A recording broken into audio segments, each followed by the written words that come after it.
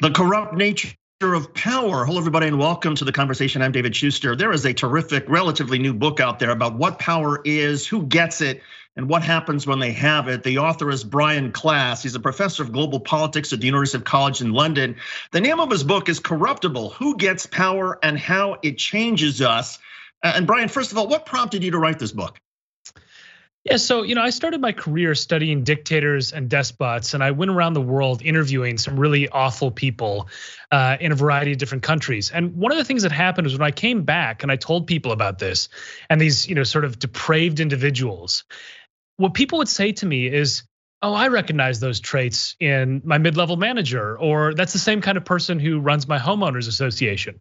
So what I decided to do was to try to figure out whether that's true, whether that the traits that characterize awful people in politics, dictators, etc., are also simultaneously showing up in our lives, in the sort of more normal aspects of power, and trying to really understand why certain people gravitate towards power, why certain people are better at getting power, what power does to their brain when they get there, and also why we are drawn to all the wrong kinds of people to be in charge of us. And so the book is really looking at power, corruption, and why we end up with such awful leaders in our lives.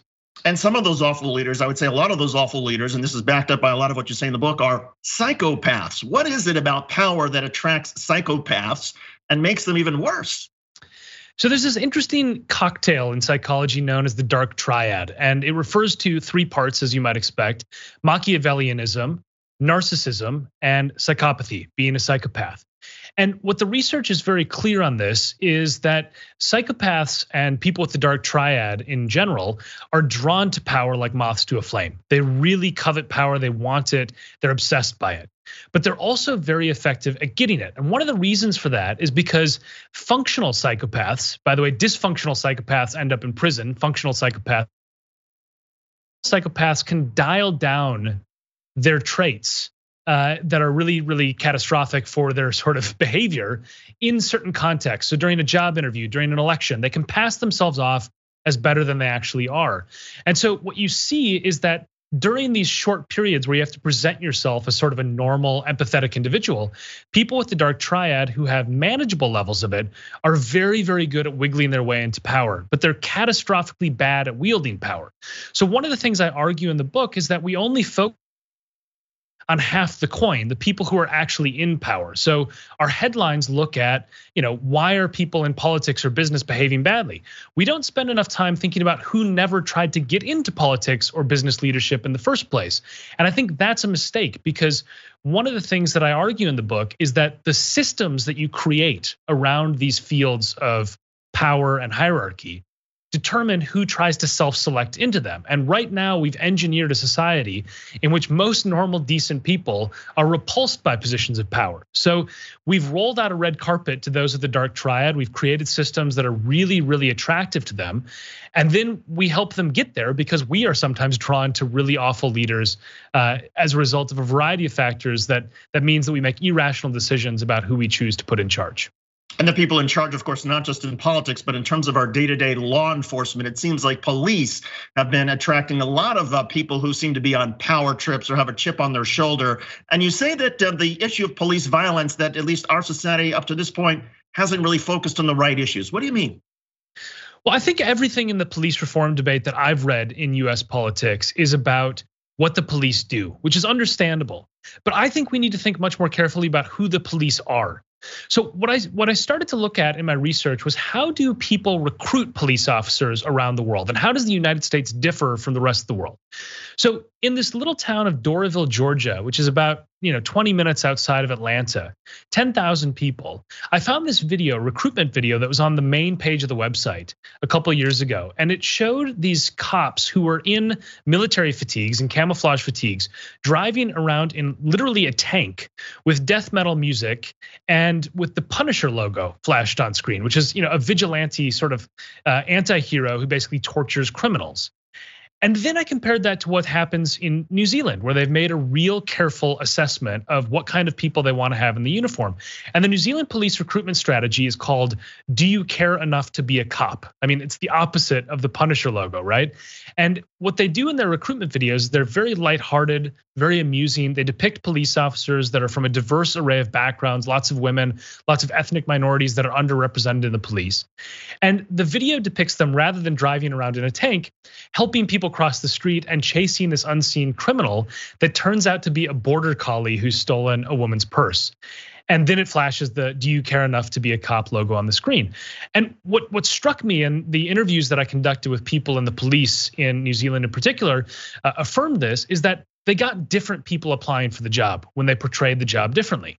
So when you think of being a cop as driving around in a tank and occupying a small town in America, the people who want to do that will apply. The people who want to get off on the power of a badge and a gun, they're gonna gravitate towards it. And of course, in the US, the rates of domestic abuse within people in uniform are much higher than the average population. So we have a serious problem. And I think rather than just trying to constrain police officers with body cameras, the easier thing to get better behavior is to actually get better police officers. And that requires much more sophisticated and thoughtful recruitment strategies than we currently use in the United States. Does it also require changing the police culture in the United States? And that it seems like police officers, even the good ones, even the ones who you might say, yeah, they could help you find that old lady's bag or whatever it is, that they are trained to take control in any situation, to dominate a situation as opposed to de-escalate. And that seems to get to the other part of your book, and that is, it seems like positions of power, opportunities of power can take decent, fair-minded people and change them for the worse. Absolutely. So in the police in particular, I think there is a problem with cultures of violence and abuse that tend to self-replicate. Because if you have a partner, for example, who you collude with or embezzle with, that's going to be something that continues into the next generation of police officers. Now, I think one of the things that would be really helpful in this situation is to think about oversight and the ways that we can try to hold police officers accountable. So I interviewed the former head of New York Police Department, the NYPD's internal affairs division. And what he designed was this thing called randomized stings or integrity counter, say a pile of cash on the table, a bunch of drugs, et cetera, and they would believe it's a real drug bust. What they wouldn't know is that there were actually cameras and microphones in this apartment watching them. And so what ended up happening in these situations was, some of the cops took the money, and when they did, they were arrested or fired. Now, what was really interesting about this is that they conducted 500 of these stings, but when they surveyed the police officers in the NYPD, 1,000 cops said that they had been subject to one of these stings, which means 11,500 had encountered real world situations that they thought was a setup. And so by exploiting the power of random oversight, you can end up creating, I think, a healthy level of fear in people in power that if they do abuse their position, they'll get caught. And I wish we would do that much more with those who have the most consequential positions in our society, including police officers. You mentioned the incentives, that the people who don't seek out power tend to be the ones that actually would do better in positions of leadership and authority. Let's take the example for, you mentioned in the book, condo boards or a local, city council. How do you incentivize people who, they don't really want to do that kind of, how do you incentivize and change the system so that people who are not on a power trip are the ones who try to get into these positions? Yeah, it's a great question, because when you have a position that is very thankless, like being a homeowners association leader, where you're going to have to police effectively your neighbors if they don't put their trash bins out on time, there's two types of people who want to do that. One are the public-minded people who think, well, somebody's got to do this, I might as well do it. The others are the people who enjoy control. And so you sort of enter this lottery in homeowners associations, which kind of person is going to dominate you. And I think that's a problem, because we have to make it more attractive. So some of it is you need to pay people. I mean, if you want to have better leadership, you need to make it attractive. The other aspect of this that I think is really important is understanding what we've done to local level leadership in the United States with all of the things that come with low level power. So for example, if you want to run to be a school board member or a local city councilor in America in 2022, you're going to have trepidation that that's going to come with death threats and harassment and crazy people showing up at your house. And that means that the people who are not power hungry will just say it's not really worth it, right? The people who are power hungry will say, I want to do this anyway because it's the payoff is the power.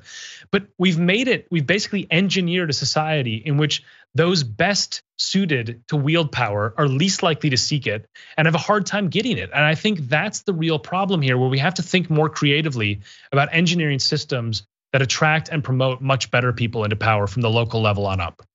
Your book found that narcissists tend to make more money and that sometimes facial appearance determines how we pick our leaders. It sort of ties in with something that I've seen through the years in TV, and that someone who's the happy warrior, who smiles, who seems to enjoy themselves, is a more attractive person on TV than somebody who's always grimacing or a sourpuss. But in terms of leadership, what is it that you see in facial appearances? Yeah, so in the introduction to the book, I talk about this study that's amazing. They basically showed these kids all these images, 2 images in each time, one face and another face, and they said, who do you think should be in charge of your imaginary ship in this computer sim, your boat? And they didn't give any other information to the kids. What the kids didn't know was that one of the faces they saw was the winner of a French election and the other face was the runner-up. And overwhelmingly, the kids picked the winner with no other information as the person who looked like a good leader. When they replicated the same experiment in adults, they found something similar. And so it gave new meaning to this idea of face value, taking someone at face value. And so I think one thing that we don't acknowledge enough is that there are non-rational things, cognitive biases we have that cause us to gravitate towards the wrong people for the wrong reasons. I think acknowledging that is crucial to ensuring that we get better people in charge and understanding that's not always about policy when people are casting their ballot in elections. Brian, was there anything about putting this book together that surprised you in the final seconds we have left here? Huge amounts of things surprised me. I think the facial study is one of them. I think another thing that people should check out is how the term strongman is no accident, and how we have a template in our brains that sometimes causes us during times of crisis to gravitate towards physically large, imposing men. And that answers the puzzle of why Vladimir Putin poses shirtless so often.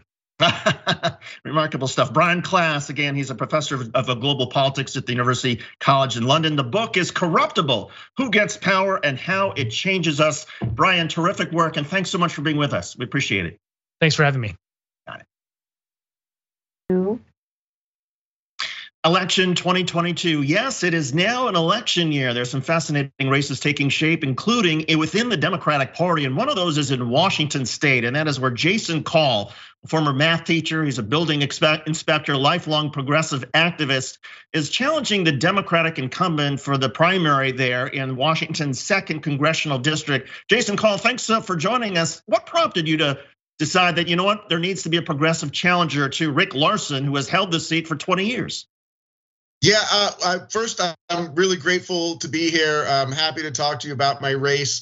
I've been an activist, as you mentioned. I've been an activist my whole life, since I was 19 years old when I was protesting the first Iraq War in 1990. I was a freshman at the University of Washington, and I think I've gone through my life like many people who consider themselves progressive, seeing problems that are not getting solved. And the reason they're not getting solved is because there's a ton of corruption in Congress. I mean, that's really the bottom line for me and so many others who are challenging the establishment right now. So, the guy I'm challenging, Rick Larsen, he's been in this seat for 20 years. This is a safe blue district. Washington is a top 2 primary state.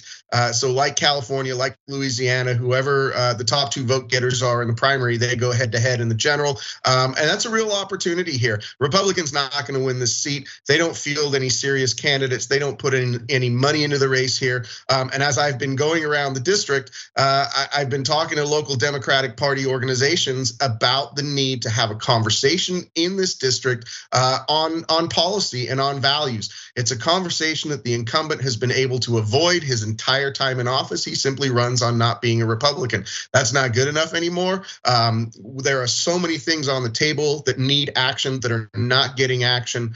He is loaded up with corporate money from the military industrial complex, the fossil fuel industry, the banking industry. There are so many reasons we need better in this district right now. And I believe I can do this. This is the 2nd time I've run. We almost hit the general election in 2020 as a no-name candidate raising barely $50,000. I got almost 35,000 votes in this district, and we missed the general election by about 2,500 votes. We can do better this year, and we're going to win this race.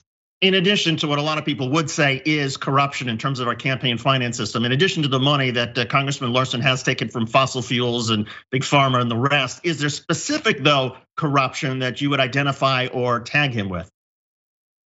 Well, I mean, I think when you take money from TransCanada and take money from Enbridge and then the very next day tweet out your support of oil pipelines, I think that's just an identification of whose corner you are in. He's voted for, he sits on the Armed Services Committee, fourth ranking Democrat on the Armed Services Committee, and takes a ton of money from all of the military industrial contractors, particularly Boeing, who is a big employer in this district, but also Northrop Grumman. They're up for massive contracts to retool the United States ICBM arsenal, and you know, he votes for every military budget going, and you know, taking money from Boeing. You know, if you want a direct corruption that I can really feel like I can link to, he's chair of the Aviation Subcommittee of Transportation right now. Takes a ton of money from Boeing, as I mentioned. Boeing had some serious problems with the IMAX. I'm sorry, IMAX, the 737 MAX plane. We had a couple of crashes in 2018, 2019. Hundreds of people died. And as chair of aviation, he had a responsibility to regulate that industry. Well, Boeing essentially buys off congresspeople like Rick Larson to not do their job of regulation. So I can detail that in you know more, but really, you know, yeah, I mean, there's a pay to play that corporations have in Congress to get what they want that the average person doesn't get, the average voter doesn't get, and it never works out well for consumers. And that's just one instance with Boeing crashes where people died, flight attendants died, passengers died, and there was a direct failure of oversight in that congressional committee.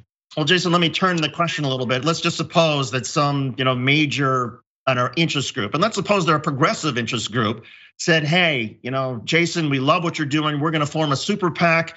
We're gonna pump $5 million or whatever it is into your race. Would you disavow that? Would you tell them not to do it? I don't want dark money in my race. I would reject super PAC money. I would ask people to contribute to my race directly. Let the FEC files show who is giving me money. But no, I don't want any kind of super PAC money, even if it comes from progressive groups. I would, like I said, please give to my campaign. Raising money as a progressive is extremely difficult. I would love endorsements from PACs, but I don't want to take their money. I'll take their volunteers, and I'll take their activism, but I don't want to take their money. In addition to campaign finance reform, I know that you're big on common sense gun reforms. Is there particular gun legislation that you think Democrats, progressives can get together on and somehow get around the Republicans in the House and the Senate? It's a really difficult thing to do. I wrote and passed almost unmodified a resolution with the Washington State Democrats. I sat on the State Democrats Central Committee for 4 years, and wrote and passed a resolution. The only thing that we couldn't get passed was an insurance requirement for gun holders to have gun insurance, and that's because for the most part, insurance companies don't even offer that product. So it is difficult. It's a wedge issue. I'll say that gun reform is not a huge topic in my campaign because there are so many things that, like healthcare and housing, and military spending, and the climate. Really, the climate crisis is way up there also. That are things that we have got to get a handle on, and gun reform tends to be a very, very divisive issue. I want to find ways to bring people together around it, and I don't know that we really have a solution for that quite yet. I hear you. It is a difficult issue. Another thing that a lot of Democrats are seeing is very difficult political terrain. I think it's up to now 26, 27 Democratic incumbents who have decided not to run for re-election. It looks like Republicans could take the House the way things are going, especially given the poll numbers of President Biden. You're 50 years old. You've been around for a fair amount of time, a long time in activism. Why now? Why this particular year make the decision to run to challenge Rick Larsen? Is it because you did so well back in 2020? Do you feel that there's something changing in your district? Well, I'll be honest with you.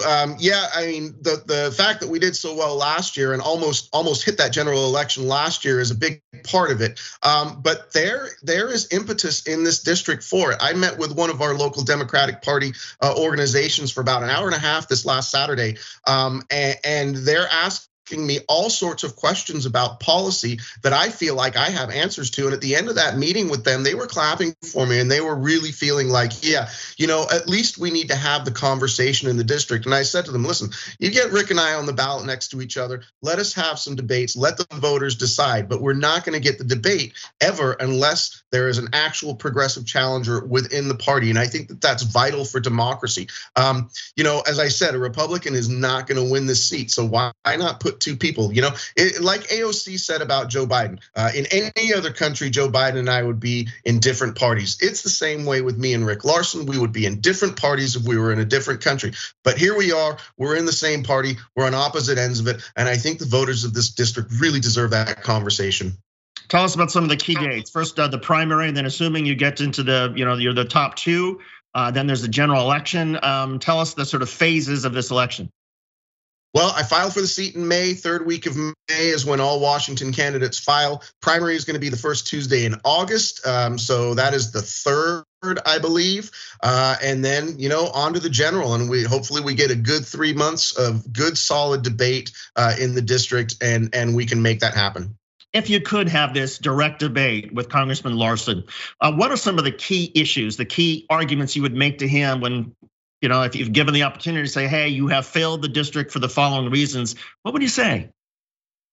Well, first of all, and this is not just Larsen, but he's part of it. The Democratic Party is not doing enough serious on climate change. I think COP26 was a joke. When Nancy Pelosi and Frank Pallone sit in front of people and they say, yeah, the military is pretty much exempt from all of these agreements that we make from COP26, and the military is if we ranked the military as a state actor, it would be somewhere around the 25th largest polluter in the world. The fact that we're increasing those budgets, that the Build Back Better is about 7% of military budget in terms of spending. It's not enough. And he's out there saying that this is the most we've invested in climate ever. Well, that may be the case, but 10 times nothing is still nothing.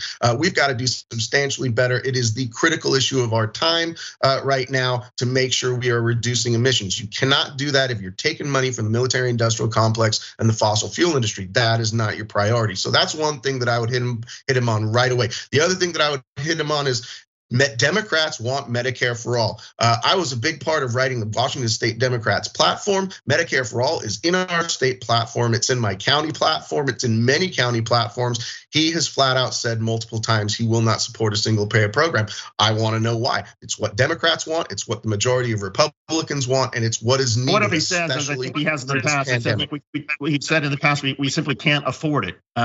It's too expensive to go to Medicare for all. That's been his argument and the argument of other people who are opposed to it.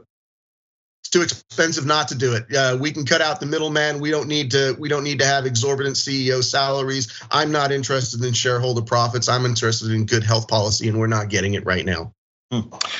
Jason, for people who want to help support you, what do they do? Is there a website? What's the best way to contact you? And tell us a little bit about your district. What part of Washington State does it encompass?